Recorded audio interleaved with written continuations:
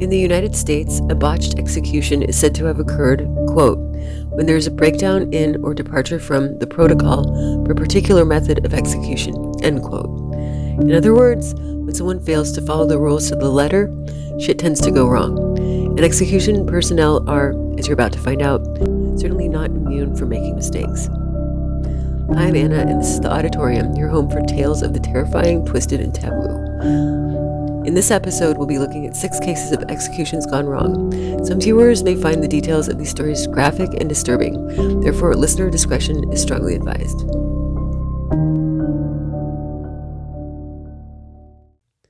Case number 1. Lethal injection is considered to be probably the most humane of all execution methods ever carried out by executioners. The drug administered to a prison inmate during execution by lethal injection usually is made up of a cocktail of 3 separate drugs. One which anesthetizes the patient, a second which paralyzes them, and a third which stops their heart. And on average, it should take the patient under 7 minutes to die.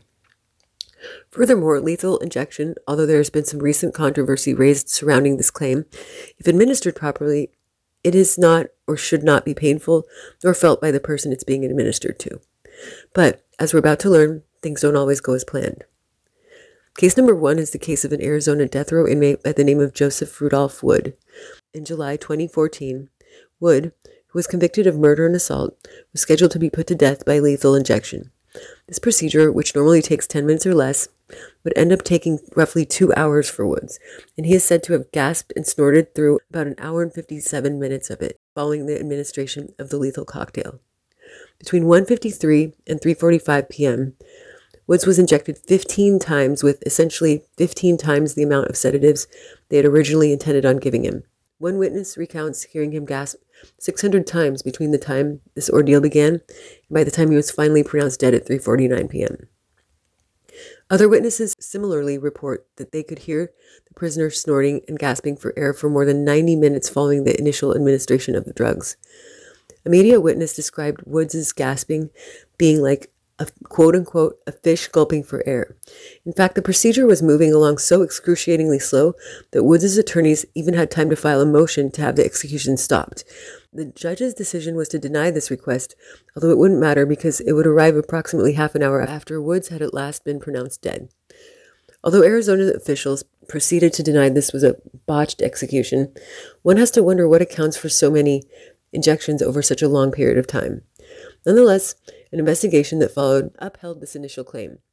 In essence, it was ruled that there had been nothing inhumane about Woods' death and that he did not suffer.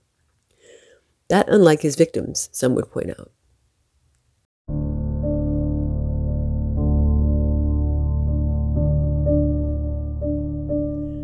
Case number 2. Donald Eugene Harding was a spree killer who had been sentenced to execution by gas chamber to be carried out in 1992 in the state of Arizona. Controversy came to surround Harding's execution due to the fact that, like with our previous inmate, the execution took 11 minutes, which was considerably longer than expected, or than it should have been. His execution has also been called notably gruesome. Let's have a closer look at exactly what went down. After being apprehended and put on trial for 2 murders committed in 1980, Harding spent about 10 years on Arizona's death row, during which time he would appeal his sentencing 3 times, only to have it upheld 3 times. Harding's execution was ultimately set for shortly after midnight on April 6, 1992. Following his final meal of fried eggs, bacon toast, and some other goodies, Harding was led into the gas chamber at about 12:05. The gas chamber was sealed, and then a curtain was lifted, allowing witnesses to view Harding die. Then Attorney General Grant Woods would claim that at this point Harding laid eyes on him and began to yell obscenities through the glass. Other witnesses would vouch for this, stating that Harding also flipped the Attorney General off as the gas spread throughout the chamber. Harding's attorney, who was also in attendance, would go on to describe his client's execution as, quote, slow, painful, degrading, and inhumane, end quote, citing that he experienced violent convulsions and that he repeatedly gasped for air while his body also spasmed and shuddered. This lasted for several minutes before finally going still. Harding was pronounced dead 10 minutes and 31 seconds after the gas had first started being released into the chamber. The movement to see the gas chamber replaced with lethal injection gained significant momentum following the controversial nature of Harding's execution. Ultimately, in April of 1992, the state of Arizona would pass a bill which allowed current Arizona death row inmates a choice between the gas chamber and lethal injection. all persons sentenced to death subsequently would not be able to choose the gas chamber any longer. This would make Donald Harding the last inmate ever in Arizona to be executed by gas chamber without being allowed the option between that and lethal injection. Several people who witnessed the event would later claim that the execution was not only difficult to watch, but that it left an undeniably lasting impression on them. As a matter of fact, if you're interested in learning more of the details surrounding the specific case, do read the opinion piece written by Harding's then defense attorney Jim Belanger. It's a rather long URL, so I will just include it in the description box for this episode. It's a piece that I would have loved to just quote in its entirety and stick it right under this bullet point, but of course it was just too much. Although, like I said, I urge you to have a look if you're further interested. For now, let's keep moving right along to the next case on the roster.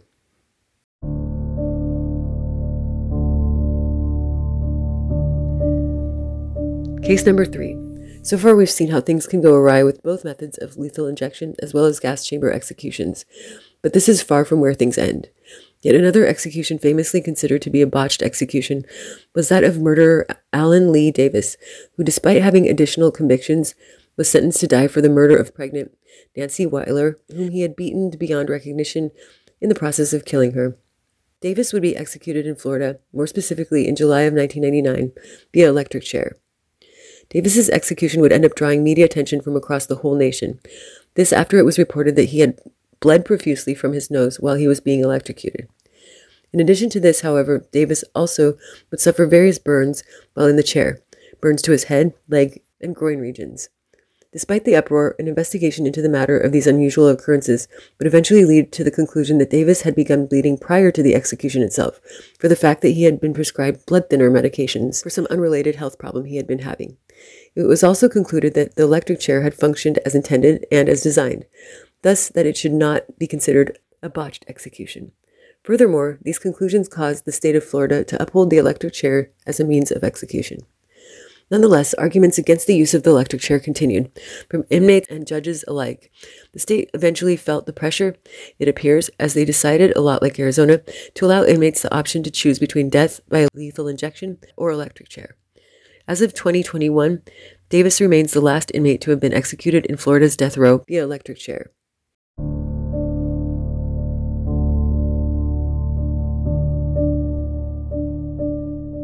Case number 4. William Williams, who was executed in February of 1906, remains the last person ever to be executed by the state of Minnesota. Williams was a Cornish miner who was sentenced to death for the murders of John Keller and John Keller's mother, and whose botched execution would lend a big hand in the abolition of the death penalty in Minnesota in as early as 1911. Williams was sentenced to death by hanging on February 13th of 1906. There were 32 witnesses present. What would have likely been a run-of-the-mill hanging otherwise, the problem was when everyone realized the rope that was being used to hang the prisoner had accidentally been cut too long. Consequently, when the trapdoor opened and Williams was to drop, instead of remaining hung in the air, he dropped all of the way until his body actually hit the floor, and in essence he did not die as was supposed to happen. It then took 3 deputies to hold Williams up until he would finally die of strangulation, an attempt which took an excruciating 14 minutes until death was achieved. Williams' attorney was quoted as describing the execution as, quote-unquote, a disgrace to civilization. Opponents of the death penalty in Minnesota would subsequently cite Williams' botched execution as a prime example for their cause. The death penalty was indeed abolished in the state in 1911, and it has not been reinstated since.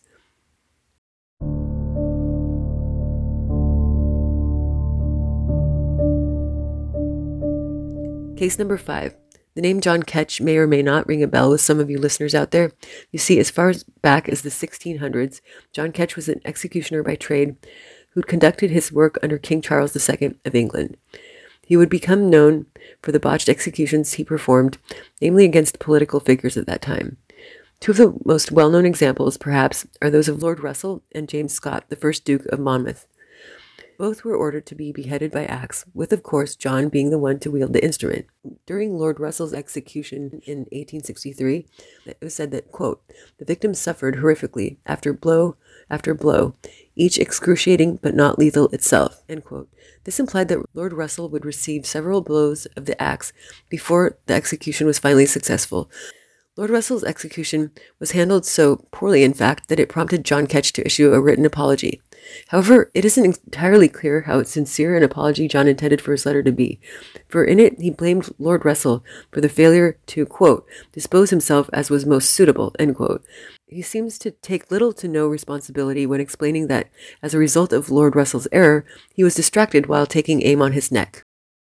James Scott's execution, which took place in July of 1685, almost exactly 2 years later, similarly saw attendees up in arms, given the fact that it took Ketch 5 chops before he was finally able to sever the neck rightfully from the body. Another account would claim that it took Ketch between 5 and 8. The onlookers were described as being so angered by this display that were it not for the security personnel protecting him, they would have gladly torn the sloppy executioner to bits.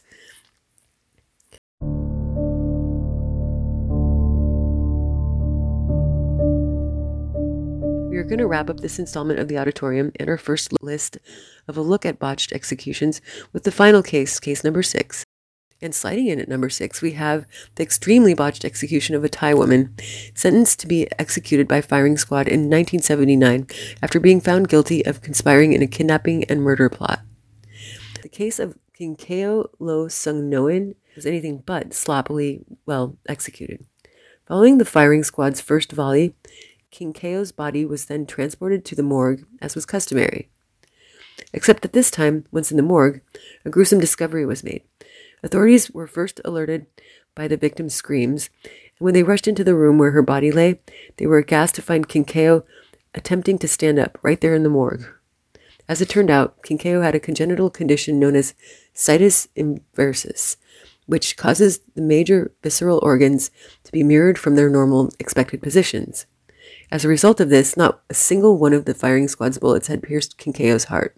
She was subsequently brought before the firing squad a second time for yet another round. This time, the execution was far more successful, and she died in January of 1979 as the second woman in Thai history to be executed by firing squad. So there you have it, folks. 6 unsettling cases of what are quite arguably 6 botched executions. For now, we're going to be wrapping up this episode of the Odditorium. I hope you've enjoyed yourself as I did. Please don't forget to like and bookmark the episode wherever possible. I personally can't wait to have you all with me again next time. Until then, here's wishing everyone a wonderful rest of your day, and as always, pleasant dreams.